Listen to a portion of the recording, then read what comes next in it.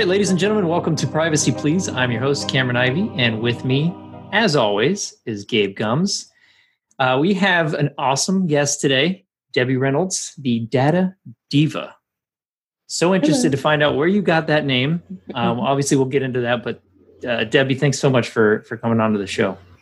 Well, thank you for having me on the show. This should be fun. You guys are fun. Thanks so much. So I guess to start off things real simple, if you want to give the listeners a kind of a background of your history, where you came from, we can start from childhood if you want, wherever you want to start. We would love to get to know you and see how you became the Data Diva today. Let's start back in 1907, right? No. My name is Debbie Reynolds. I'm the CEO, founder, and Chief Data Privacy Officer of Debbie Reynolds Consulting.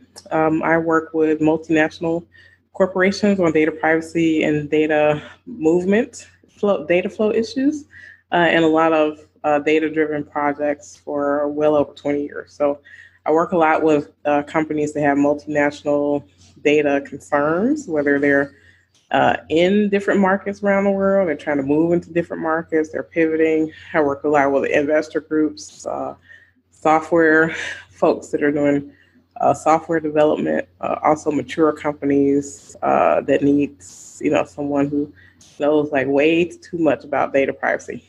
So that's the first thing. The second thing is people always want to know how I got the name of Data Diva. So I was at a networking event and I had met a woman.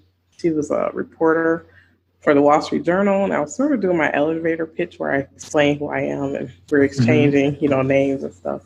And she just started laughing. She said, "Oh my God, you're like a data diva," and we just laughed about it. And then I said, "Oh wow, that's so funny." And she said, "Oh, you should totally use it." And I thought, at first I was kind of bashful about using because I thought, well, maybe people won't take me seriously. But I thought, well, she's smart. She's a reporter. She knows how to sum things up really well. And I started using it, and people love it. So I get calls from all over the world. People are like, "Oh my God, I love that." So that's so awesome. I mean, it's a good ring. It's simple. It's, it goes well. Very simple. Fits your persona. Yeah. So, I guess we'll just throw this out here right at the beginning. It seems like a question that I like to ask most, and it seems the right place. So when you hear the term data privacy, obviously you have your own company. It's very important to you. You have a history in data privacy. What does that mean for you, and why is that so important? Yeah. So for me, data privacy in my world is a data problem that has legal implications, not a legal problem that has data implications. So for me, it's all about the data and where it flows and different things like that. So much more of the information that was never captured before is now captured in systems, and companies are doing different things with them. And a lot of us have no visibility to what is happening with our data, who's using it, who's seeing it, what inferences are being made about us. Is it being used in employment? Is it being used in credit? Is it being used, in banking or, medical stuff? You just be surprised how this information goes. And then too, you want to, hopefully companies, they want to make sure that they're following laws and they're being transparent with individuals. But I think because data privacy laws differ so much from country to country, people aren't 100% sure about what their rights are. And then also companies, if they're just doing business as usual, they may be trampling upon the rights and freedoms of other people without knowing it. So for me, it's sort of a balancing act for me, because I'm interested in privacy as an individual, but then also interested in helping companies be able to comply with privacy laws and still do business and make money. Yeah. So let's dive right into one of the topics that you brought up offline, which was facial recognition. Why don't we dive into that a little bit and the importance of it and why there are and should be privacy concerns around facial recognition? So facial recognition to me is it's funny. So at the beginning of the year, someone asked me, what do you think is going to be the hot issue in 2020 about data privacy? And I said, I think it's going to be facial recognition, because this impacts everyone, on Earth, right? All of us, there are cameras everywhere. We have our phones in our pocket. Even people without smartphones are taking photographs, putting things on social media. A lot of our identity. We can't change our face, right? So if someone is using that as an identity system or our biometrics, like our fingerprints or something like that, if that gets hacked, and we're seeing a lot of hacks happen, there's a chance that someone would know enough information about you to impersonate you in the digital world. And what could you do? You could say, well, that's not me. And they're like, well, that's your picture right there. So I think Right. facial recognition is a really huge issue, especially as it relates to bias in algorithms. So let's say, remember those old movies where a person like was a mistaken identity. They're called the wrong man movies, right? Mm-hmm. Where and you think now, well, you have a cell phone now, so that wouldn't happen, right? But now we have kind of the wrong man thing happening with technology, which I thought this would never happen. So it's like, okay, well, someone thinks that you sort of look like this person, and so we're not going to let you on this plane because we think you're this person or you're this criminal. We're going to take you down to the courthouse and lock you up or something like that. And a lot of bad things can happen. I don't know, how you all feel about this, but wouldn't enjoy having an intervention or a altercation with a police or law enforcement over this wackiness like this. So Yeah. No one wants that to happen to them. But I think, especially when we're talking about algorithms, people somehow feel like computers know more than humans, and that's just not true. Humans really make the judgments or should be making judgments and decisions and not machines. So we have to really balance that with some common sense. And, right now we have so much of this technology being sold as if it's so great, and it's really not as accurate as it should be. That's a great point. When you talked about the movie, I instantly went to Face Off and thought about who am I thinking of? Who's it's the actor? John Travolta and Nick Cage. This is hilarious. Nicolas Cage, yes. I was talking about this movie this week. It's so funny. Yes. And then once I thought about that, I remember I went on a rampage where there's a YouTube channel that someone created for Nicolas Cage and all of his freakouts and all of his movies, which I just instantly thought of that when you talked about the facial recognition. Absolutely. Yeah, that movie comes up a lot when people are talking about this. So yeah. Makes sense. I think it goes well with the chaos that can go about with all of this situation. That's right. That's right. I agree. So what does that mean for, consumers, for companies? How does that kind of tie into some of the facial recognition? Because I guess if there's anything that you have to add to that. It has a lot to do. So let me give you an example. So Facebook was in a case, many people use Facebook, and you put your picture up there, and they have a feature where you can tag yourself or tag someone else. It's a cool thing that you do, but really they're just gathering that information and using it for other things. So if you're, I used this example recently. Let's say you and your grandma are in a photograph together. She's not on Facebook, but you are. You got a Facebook account. You put your picture up. She's on there. She's tagged on there. So Facebook has her information. She knows that she's related to you in some way, probably, based on the way that you post the information. But she would have no right to object to that data being there because she's not a customer of Facebook. So that's a huge issue when you think, wait a minute, that's my picture.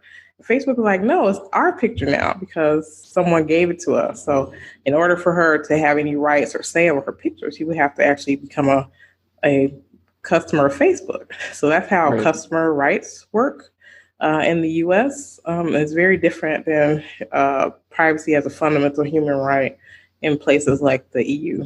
So I think it has a lot to do. I think I hear people all the time say, well, privacy is my constitutional right. And it's like, no, actually it's not. So privacy in the Constitution is about unreasonable search and seizure. And even that is being stretched very thin. So they're interpreting that to mean things in your physical space. So things that are digital, let's say you had a will or something. And typically, let's say in the old days, you had it printed out or something at home. the Constitution would protect that as personal, private thing under the Fourth Amendment if it was in your house. But if you take that same document and put it on in the cloud, it doesn't have the same protections. So, and that makes no sense. So there has to be a way to reconcile that, and people don't really understand those things. Right. Often overlooked is that in the Constitution, really, we're just talking about what the government can do, not what Facebook can do. Right. Exactly. Right. Private industry can do lots of things, and we agree to many things. So to me, there's no ceiling. There's no cap to what you could not agree to. Like there was some app, I don't know if you heard about this. So remember that app a while back that people were downloading and it makes you look older. It takes your picture, makes you look older, and people thought that was really cool. But what this app was doing when you sign up, it said, you have to give us like the worldwide, forever, ever rights to our data, to your data, and your information, your picture. And people did not realize that. So let's say 10 years from now, you're in Japan and your picture's on the billboard because you put it on this app like 10 years ago. Like there should be like a limit to like how much you could possibly agree to just to look at. So they just got free models. They just got free models. Exactly. So people don't really, I think people think that there are like more checks and balances than there are, and there just really aren't. There are no guardrails. It's hard to say, let's try to make sure this is a good roadmap. It's like there literally is no road, so right. There is no roadmap. It's also scary because you have so many people that are on the left and the right that don't either care or are just uninformed and kind of over their head, and they don't really understand, which is the majority, I'm sure. Or both. Both uninformed and, and don't care. Bad combination. Exactly. Gabe, did you have any other topics on this? I think, before we move on, we highlighted a number of issues with this, but what do you have in terms of advice for our listeners? So the advice I have is, especially for apps and things on the phone, make sure you're only downloading things that you really want, that you really trust from people you really trust. They have things like, let's say you have a flashlight app and you think, oh, that's fine, I just use it for flashlight. This app may be reading your clipboard, like let's say people copy and paste passwords from different apps or whatever. These little innocuous apps may be like reading your clipboard or information that you're typing. And because you just leave them on there because it's like more of a pain to keep them on there than not, just delete things that you don't need off of your phone. Make sure you're not sharing phones or sharing passwords. Make sure you put locks on your phone. You'd be surprised how many people don't want to put like a password on their phone. And just regular computer safety. I say, make sure you're rebooting your computer often. Probably shouldn't leave it on overnight. You go to sleep and someone's dialing in, doing stuff on your computer. You definitely don't want them to do that. Mm-hmm. Restarting it so that you're getting the patches that you need, the security patches. And then, phishing. Phishing is huge. So phishing has gone up like exponentially over the pandemic because hackers take advantage of people in fearful situations. So they don't have to create that situation. It's here now, like with the pandemic, and people are just doing weird things they are not typically doing. So a phishing email or something, they say, I think 90% of phishing comes through email. So like you get an email that you didn't ask for, you weren't expecting, and it has a link in it and it's saying, hey, transfer this money over here, or, whatever. You definitely don't want to get into those situations, but especially if you get an email and it looks suspicious, tell the person to call you, pick up the phone and call the person that they say that they are. Chances are if you're switching that pattern up with them, they're going to stop because they know, okay, the jig is up. They want to keep you on whatever channel they have, whether if they call you, they want to continue to talk to you on the phone. They don't want to email. If they're emailing, they don't want to talk to you on the phone. So you want to definitely switch it up with them, and then they'll stop. That's good advice, because I know that's the phone scams for getting access to your computer and that kind of thing, which has been happening for years. But hopefully nobody is. There's plenty of people that fall for it, but unfortunately. So this actually sparked something that I was thinking of, and I totally forgot what I was going to say. So I'm going to keep going. That's okay. That's okay. Oh, no, I remembered. So what just popped up was, remember how legit is the taking someone's photo and using their photo to unlock their facial recognition on their phone? Is that a real thing? It used to be a real thing, and they used to do it with fingerprints too. So they could take a copy of your fingerprint. I think the facial recognition has gotten better. They continually improve it, and they know that people are sort of doing that. It's hard to do, especially with a flat photograph, but it's not impossible. I sort of saw people doing things like that early on, but then once Apple found out about it, they sort of improved it as much as they can. But a lot of us, especially facial recognition, a lot of people unlock their phones with their face, and that information is out there somewhere.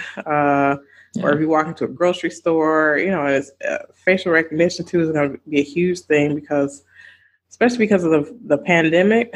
A lot of companies or a lot of businesses are going to these thermal cameras. Or even the airports, they're going to start installing thermal cameras to tell who has a fever or something like that. And a lot of those systems also have facial recognition in them. So it's like buy one, get one free, something like that. So they're going to definitely, is a toy that they're going to have, and people are going to be able to try to use it. Well, thank you for that. So we can move on to the other topic.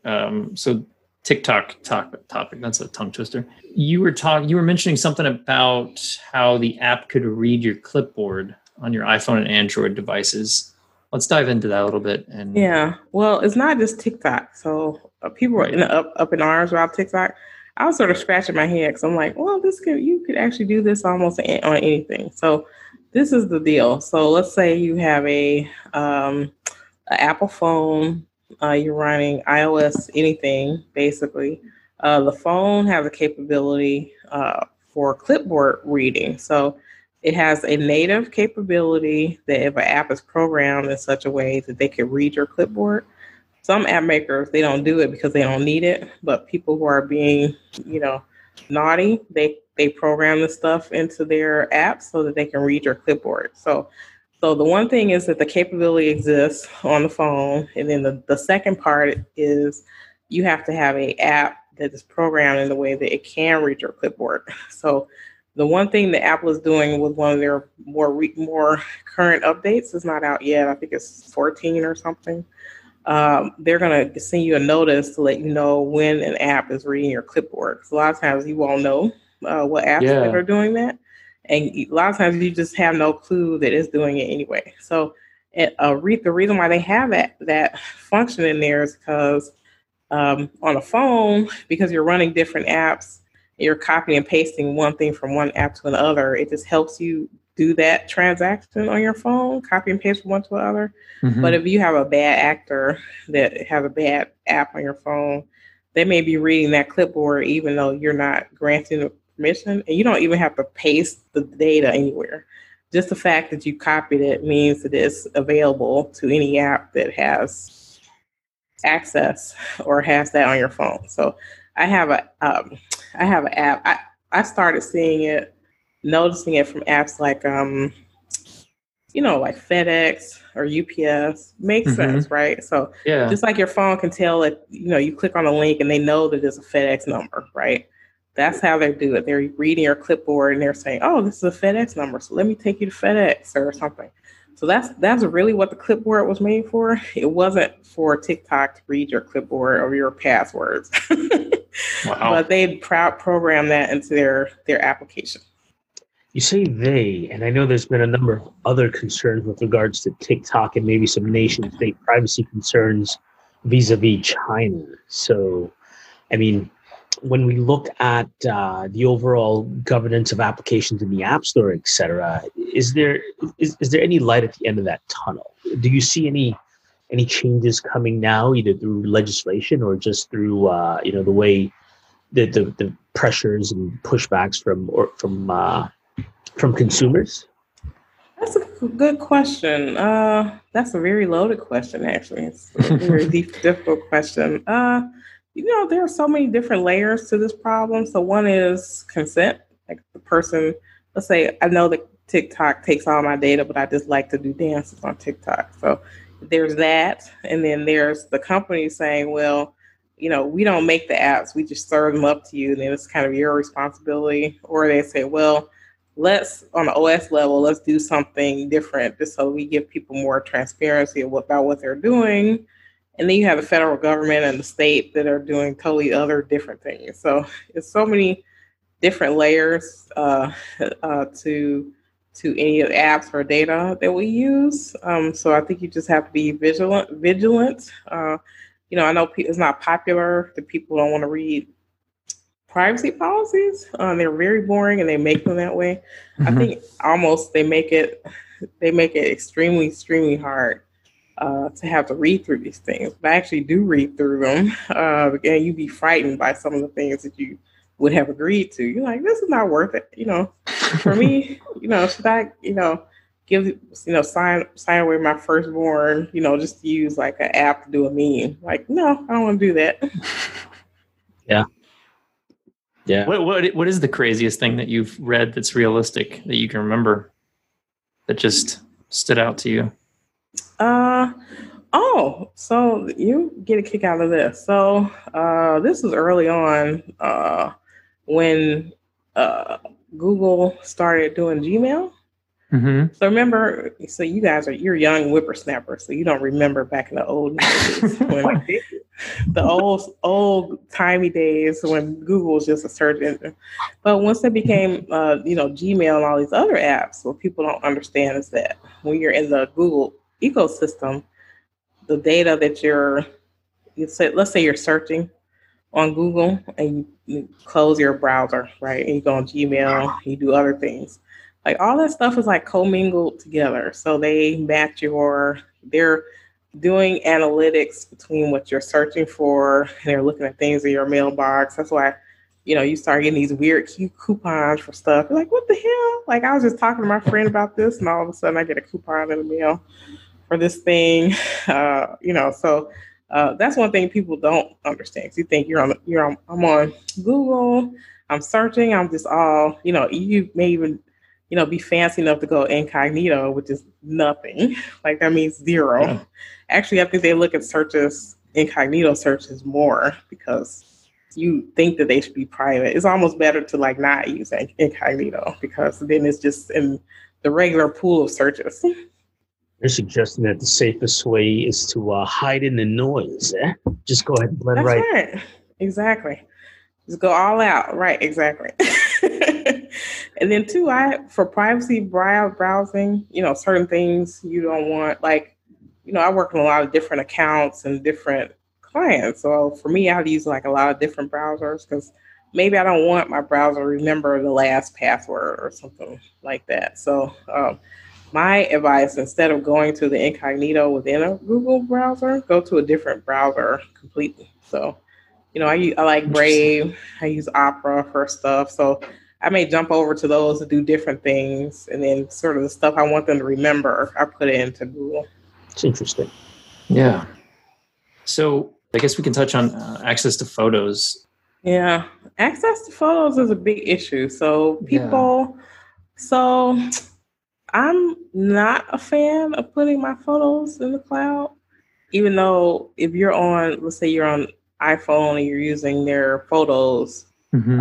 Almost everyone has a cloud account and you're probably using it in the cloud somewhere. Like, let's say if you have the capability or you signed up so that you can see things on multiple devices. The only way they can do that is to put the stuff in the cloud. So right. You just have to navigate that stuff. I know that like Google as well. Like Google used to have this app that I love. They discontinued many years ago that will let you have it will organize photos on your local computer, but not put them in the cloud. But so the new Google stuff, like they almost try to force you into the cloud. Almost all these apps try to force you in the cloud. So even Microsoft, which drives me crazy, like I'll be doing like a Word document or something and say, oh, save on OneDrive. And I'm like, damn it, I don't want it on OneDrive. So like you just really have to so much, because they feel like people want to work from anywhere. They want to put things in the cloud. Obviously there are some things that are obviously to make my life easier for it to be in cloud, but those, for me, photos, that's not one of those things. It's a good point. I think even now, how long the cloud has been out, I think we're all still questioning what is the cloud. Right. It's not a big, fluffy, cute thing. It's totally not that. No. Yeah. Well, super. Here we are. We're in COVID world, and everyone's wearing masks. I mean, we're not wearing them now because we're all, at our respective locations. I, for example, am joining you live from this beautiful beach, as you can see. That's right. Exactly. And so there's a level of anonymity, I think, that we all feel when we're walking around these days. But I actually want to make more of a point, then ask a question. Recognition as it goes has already been evolving. We saw that during the protests in Hong Kong, they moved from just facial recognition to gait recognition, being able to identify people just based on the way they walk. So, at some point, that expectation of privacy kind of goes away. So, which is to say, once you're out in the public, once you leave your own domicile, that it's gone. I think it's always been gone. Yeah. But what advice do you have for folks getting a bit more realistic about their expectations of privacy? I think everyone should jump into a potato sack and just hop down the street. That's what I think. So everyone looks the same. They can't tell. I just pictured Gabe doing that. That's great. Thank you. Exactly.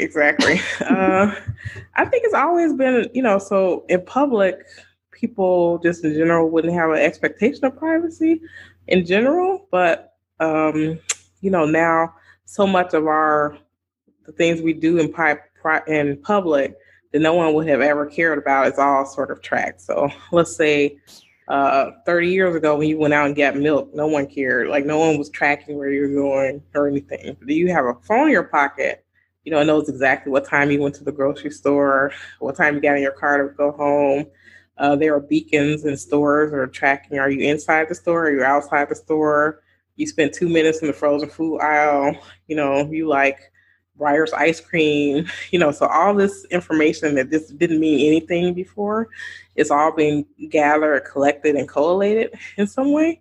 And even what you say about the gait recognition, believe it or not, that is a super easy way to recognize people. Because people don't understand their walk is very distinct. Like I can see like a crowd of someone, I can spot someone just by, the way their head moves up and down, the way their legs move. Like, oh my God, that's so-and-so. So I can see how they could do that. But then the issue is, what are they doing with this information? Like, are they saying, oh my God, someone who walks like this, we think he needs to be in jail or something. You're like, wait a minute, I hurt my toe. I don't walk like this. The whole Kaiser Sose thing on Usual Suspects. He's been defeating gait recognition before we knew it was a thing. Right, exactly. So he was much smarter than we are these days. So it's just how innocuous this information can be. So I'll give you an example. So this is interesting. So this has to do with Cambridge Analytica, actually. So Cambridge Analytica, as you know, they had taken a lot of information from Facebook, which they were in hot water for. But what they did was they took this information and then they created psychological profiles. And then they went back into Facebook and started targeting ads to people based on their psychological profile. So the whistleblower who was in this Cambridge Analytica case is actually fascinating. If you hear him he basically told everything about how they did things. But one thing that he said they were working on called the Kit Kat Project. So the Kit Kat Project was this project where they were sending certain anti-Semitic ads to Facebook, and people who were saying they liked those ads, they had done like some type of data analysis. They were sending them other types of ads, and they said that it seemed like most of the people who liked the anti-Semitic ads also like Kit Kat bars. So let's say someone down the line looks at this data and they say, well, do Kit Kat bars make you an anti-Semite, or are you an anti-Semite because you like Kit Kat bars? Well, correlation does not equal causation. So That's right. I just want to point out to all my Kit Kat loving folks, whether you're like the left side of the Kit Kat, the right side of the Kit Kat. Wait, is that Twix? I can't. That's Twix. Nougats or not nougats? I can't follow anymore.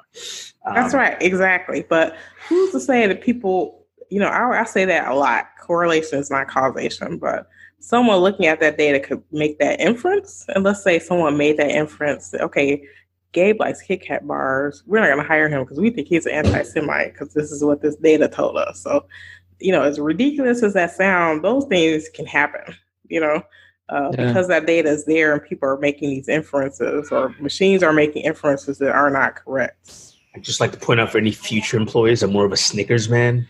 That's right. Me too. Snickers is the best. Awesome. I'm more Twix though. I like Twix best. But those are all three good choices. That's right. Exactly. Let's just be honest. I mean, exactly. There's chocolate. There's goodness inside. Let's not make it too complicated. Exactly. So that's just an example of how kind of data can be manipulated, or inferences that people make that may not be correct.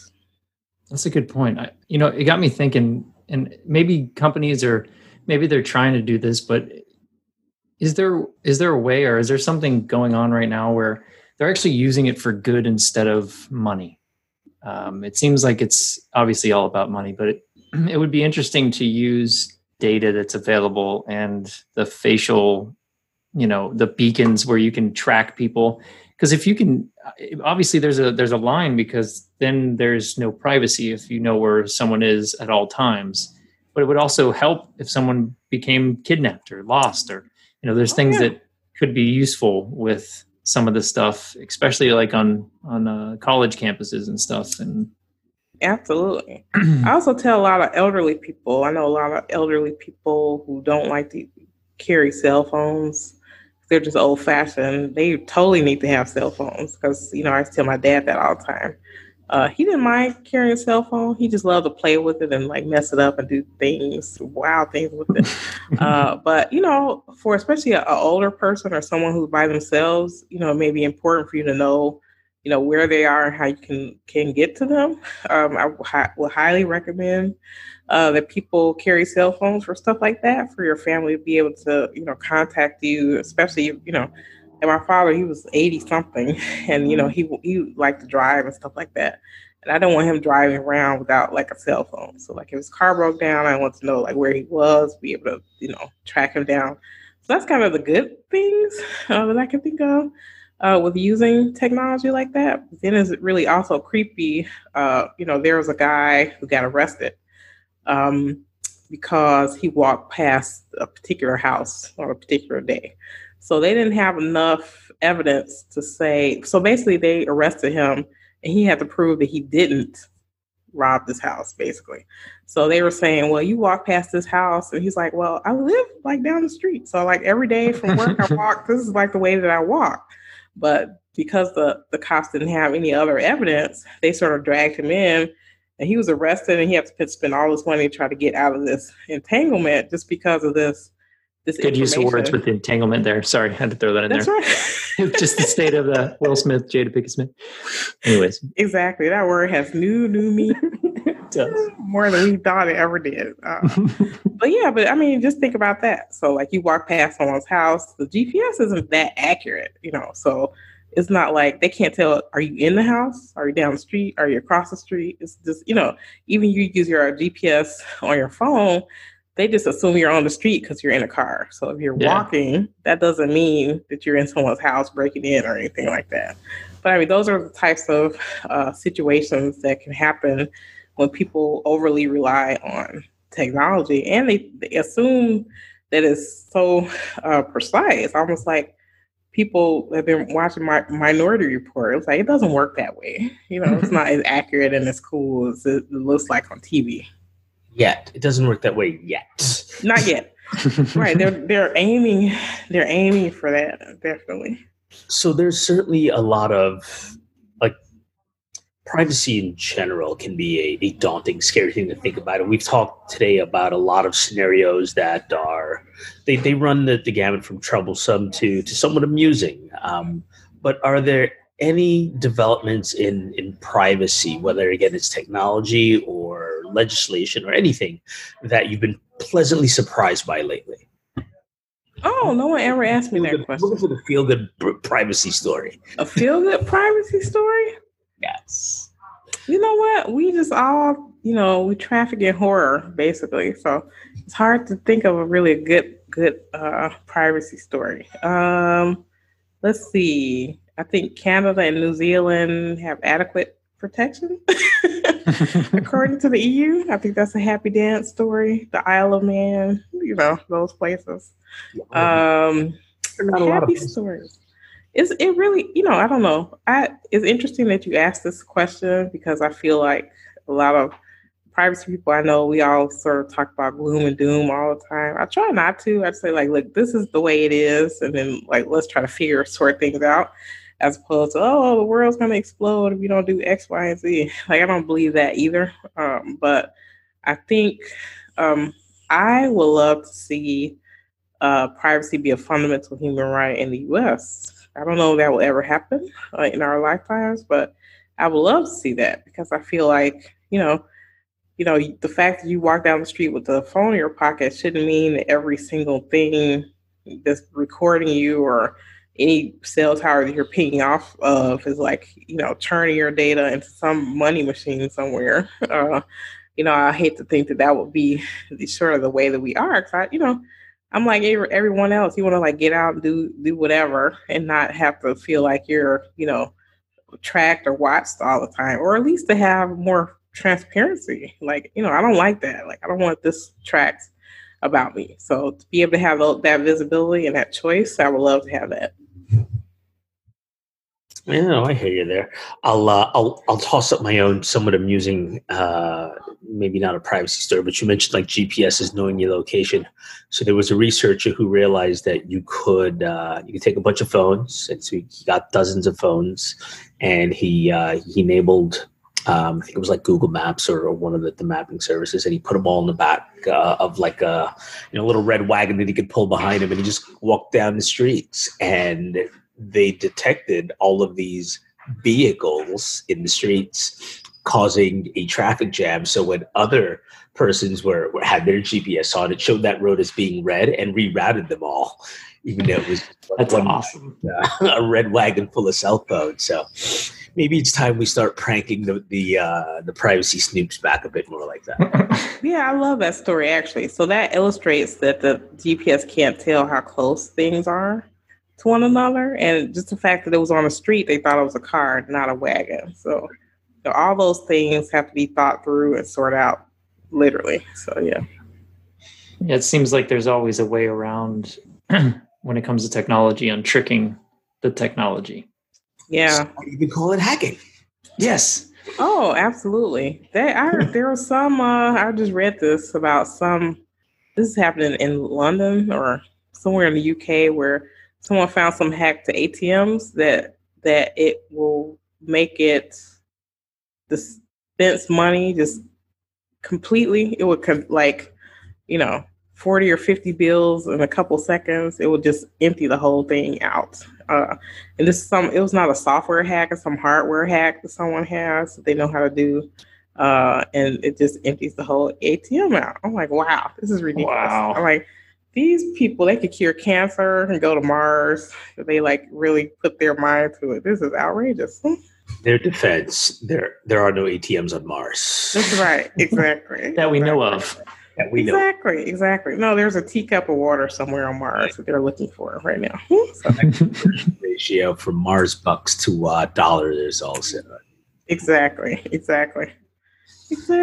Yeah, so we're going to trash the Earth and then go to Mars. I think that's yeah, it's a shame. That's the plan. So yeah. So before I move on to the last segment, I just want to see if there's anything that we didn't talk about that you want to share with our listeners and your listeners, of course, and any advice, any any good stories like we've been talking about? Anything that you want to kind of just lay out there that we didn't get to touch on that's important right now that you might be speaking about soon? Yeah, well, I will. Well, first of all, thank you for inviting me to this session. You guys are fun, so it's always nice to be able to have a fun conversation with you guys. Absolutely. Also, I think people should just be on the lookout for, two things actually. On Monday, the big CEOs of like Google, Apple,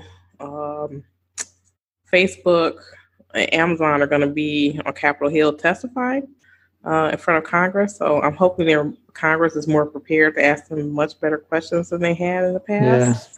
And there are lots to talk about, right? So talk about disinformation, the Earn It Act, encryption, China, all those types of things. So I think that will come up that people would probably be interested in, especially as a lot of us patronize these companies. So it'll be interesting to hear about what their thinking is about us as consumers and kind of our rights.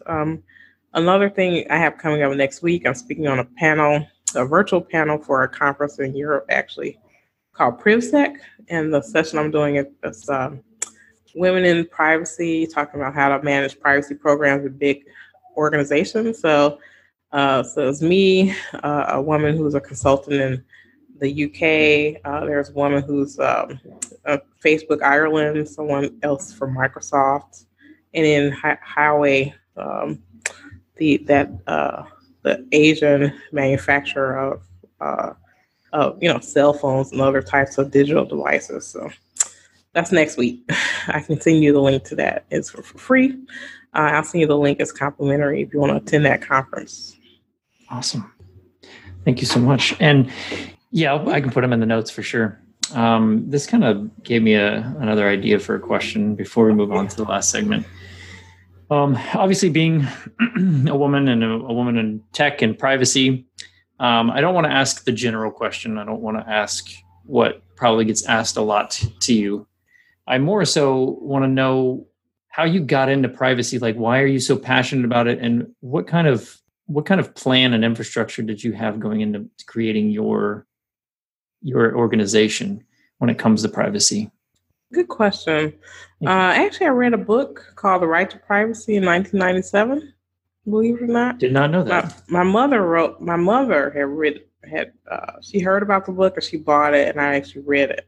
And it was fascinating. I was like, oh my God, because they were talking about different scenarios about privacy and the privacy rights you have. And I just had no idea, because you just assume, oh, I have all this privacy right. And they were talking about, no, you actually don't. So some of the examples they were using were like, okay, so let's say someone was walking past your house and the window was open and they just looked in. Like, do you have a right? Have they infringed upon your right? Well, not really, because your window is open. That someone can see you from the street. Okay, so let's say they jump the fence and they go right into your window. Then, are they, infringing upon your privacy? Well, yeah, sort of, because they're private property. What if they're in a drone now? So I'm using my own example. A drone is flying over your house. Then you have the right to privacy. Well, how high are they up? Like, are they up 500 feet, 50 feet? It may be different depending on how far up they are, right. Whether you have a right to privacy or not. So to me, all these different scenarios just got my wheels turning. And I just kept up with it over the years because it was just a personal, passion of mine. But then my work, I would work with multinational corporations to move like electronic evidence around the world. And I had done that for over 20 years. And over the last few years, that work started merging with all the stuff that was happening with the regulations. So people knew that I knew those, for different countries. I worked on like 6 continents. So I can probably tell you back and forth like the history of almost anything in the last 25 years that happened to privacy. So one of the first big things that made me think to go directly into privacy is that I was speaking at a conference about it.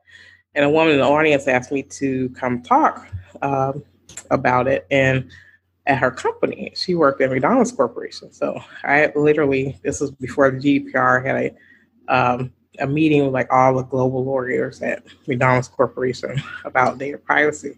So I was in a Big Mac room. It's literally shaped like a Big Mac, or was at one point. It's like the UN, but it's like round, like a Big Mac, basically. Yeah.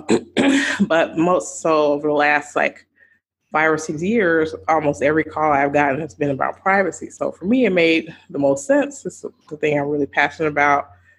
People are very interested in it. You know, before when the GDPR was passed in 2016, like there was not a publication in the US to say anything about it. And I'm like, this is super duper major, and no one said anything about it. So, you know, I just started doing my writing and speaking and just advocating for it. So people just know me from that and different things. So that's my story. That's awesome. Well, thank you for what you do and for you know, being, you know, one of the voices to spread awareness about it. And it's getting better, and I'm so glad to be a part of the industry and trying to help protect what matters. So yeah, I think it's interesting because it impacts us too, right? As individuals. So not every job that you do would impact you, you know, beyond just like, you know, earning a living or something. So to me, I'm very passionate about it as an individual because I want to know, like, what are my rights? Damn it, I want to know like what's going on, like what's happening. So I want to know. Agreed. That's awesome. So let's move on to some fun questions. Oh, great! I love it. Seriously, how do you like your eggs? I hate eggs. All right. I don't like eggs. So what do you eat for breakfast? That's the right answer, by the way. Bacon. Oh my God, bacon and toast. I could be convinced to have eggs. I love grits. Oh my God. Me too. I don't get, so I can't make grits. I have to go out and find grits somewhere. So somebody help me. I'll find some grits. So I grew up eating grits, and my wife, actually, they're from up north, and they don't even know what grits is. So, well, my boyfriend is Jewish, and he had never had grits until last year, and like that's like one of his favorite things now. Oh, it's so good. If it's good good grits, yeah, it's good. Good, yeah. So grits, bacon, and toast. Bam, you got it. That's a good breakfast. It is, yeah. So what are your biggest pet peeves, or your biggest pet peeve? My biggest pet peeve. Oh wow, let me think about that. Let's see. My biggest pet peeve is probably just like things on the floor, like, you know, you see like pieces of paper or something on the floor. It drives me bonkers. Or like, you know, like wet surfaces. So like a sink that has like water on it and stuff, it drives me bananas. Like spots, like water spots and stuff? Yeah, like just, you know, like you're in a bathroom or something, someone's like shaking their hands like they're a wet puppy or something. There's like water everywhere. That'll drive me nuts. Like, oh my God. So you mentioned your mom a little bit earlier about that book, and it got me thinking, who's someone that you actually really admire? Good question. I would definitely say my mother. She passed away about 20 years ago, but you know, she had a passion for learning. She grew up in the South. You know, I'm like a first generation college student in my family.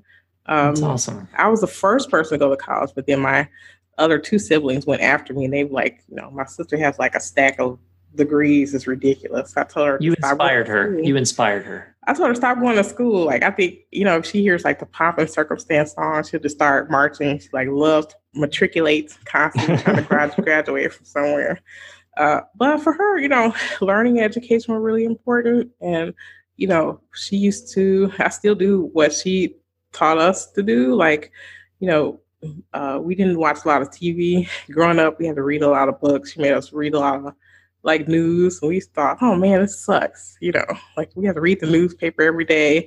And so I still do like a lot of those things. Like I only watch TV maybe 1 hour a week because I'm doing other things. It used to be a lot more fun when Game of Thrones was on. So like I try to figure out what's going to be my hour, what's worth my 1 hour a week. And, you know, I just love to read and do things like that. So she really, really inspired me in that way. And then too, my dad was very curious. So he was a mechanic. So he used to, you know, not only cars and trucks, but like airplanes and stuff like that. Like he loves to like take things apart, figure out how things work. So I think that's one thing that makes me really good at technology, because I like love to know how things work. Like any device I get, I want to like stretch it to the limit, like see how far I can go with it. It's really neat.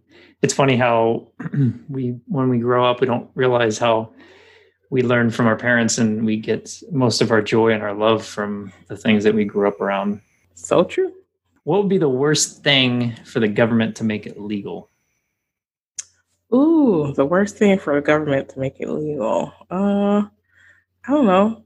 Probably, throwing troops all around the country that are like a stormtrooper or something. I don't know. I think anything that will kind of curtail someone's civil rights. I think that's a problem. So I would be very upset about that.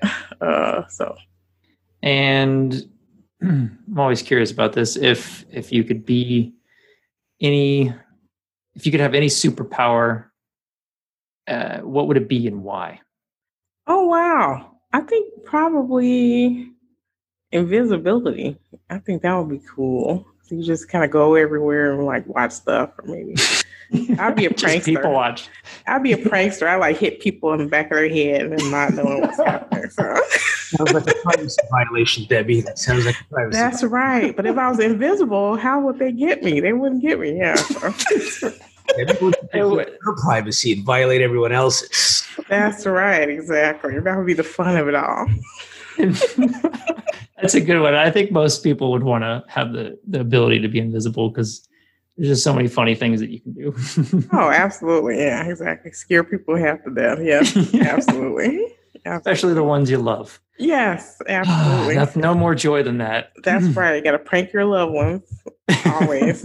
Yeah. A gift that keeps on giving. That's right. Well, Debbie, thank you so much for coming on. It's been such a delight. You're such a wonderful person, and you can hear the passion. And again, thank you for what you do. And we'll share all of the links to connect with you, because I know you do your own podcast as well. You want to give the handle for that, and then we'll share that as well. Yeah. Well, I haven't done it yet, so I'm still cooking the brew of what I'm doing. So I'm not gonna release it yet, but when I do, I will definitely let you know. Okay. Sure. So yeah. Perfect. Everybody heard it here first. So that's right. You're right. You're the first to know that I have. I can delete this if you want me to. No. It's all good. It's all good. It's fine. It's upcoming. It's in the works. So I'm baking the cake, as they say. So. I like it. Breaking news on Privacy Please for That's Debbie's right. podcast. Awesome. Well, Debbie, again, thank you so much. And Gabe, if you want to close this out. No, look, I appreciate you coming on. And as we continue to evolve through this changing privacy landscape, I welcome and invite you to come on back on this show. When you do launch your show, let us know. We'd be happy to make sure folks know what you're up to and what you're doing out there. And thanks again for coming on. Cameron? Thank you. Thanks so much, Debbie. We'll talk to you later.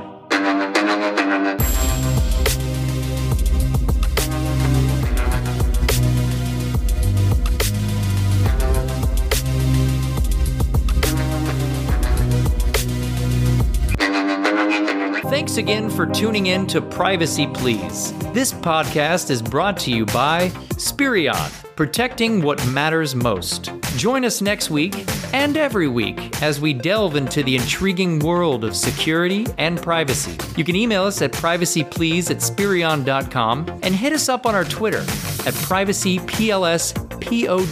If you want to read more into these topics, check out our blogs on spirion.com. Again, I'm Cameron Ivy, an all-around decent guy. Until next time.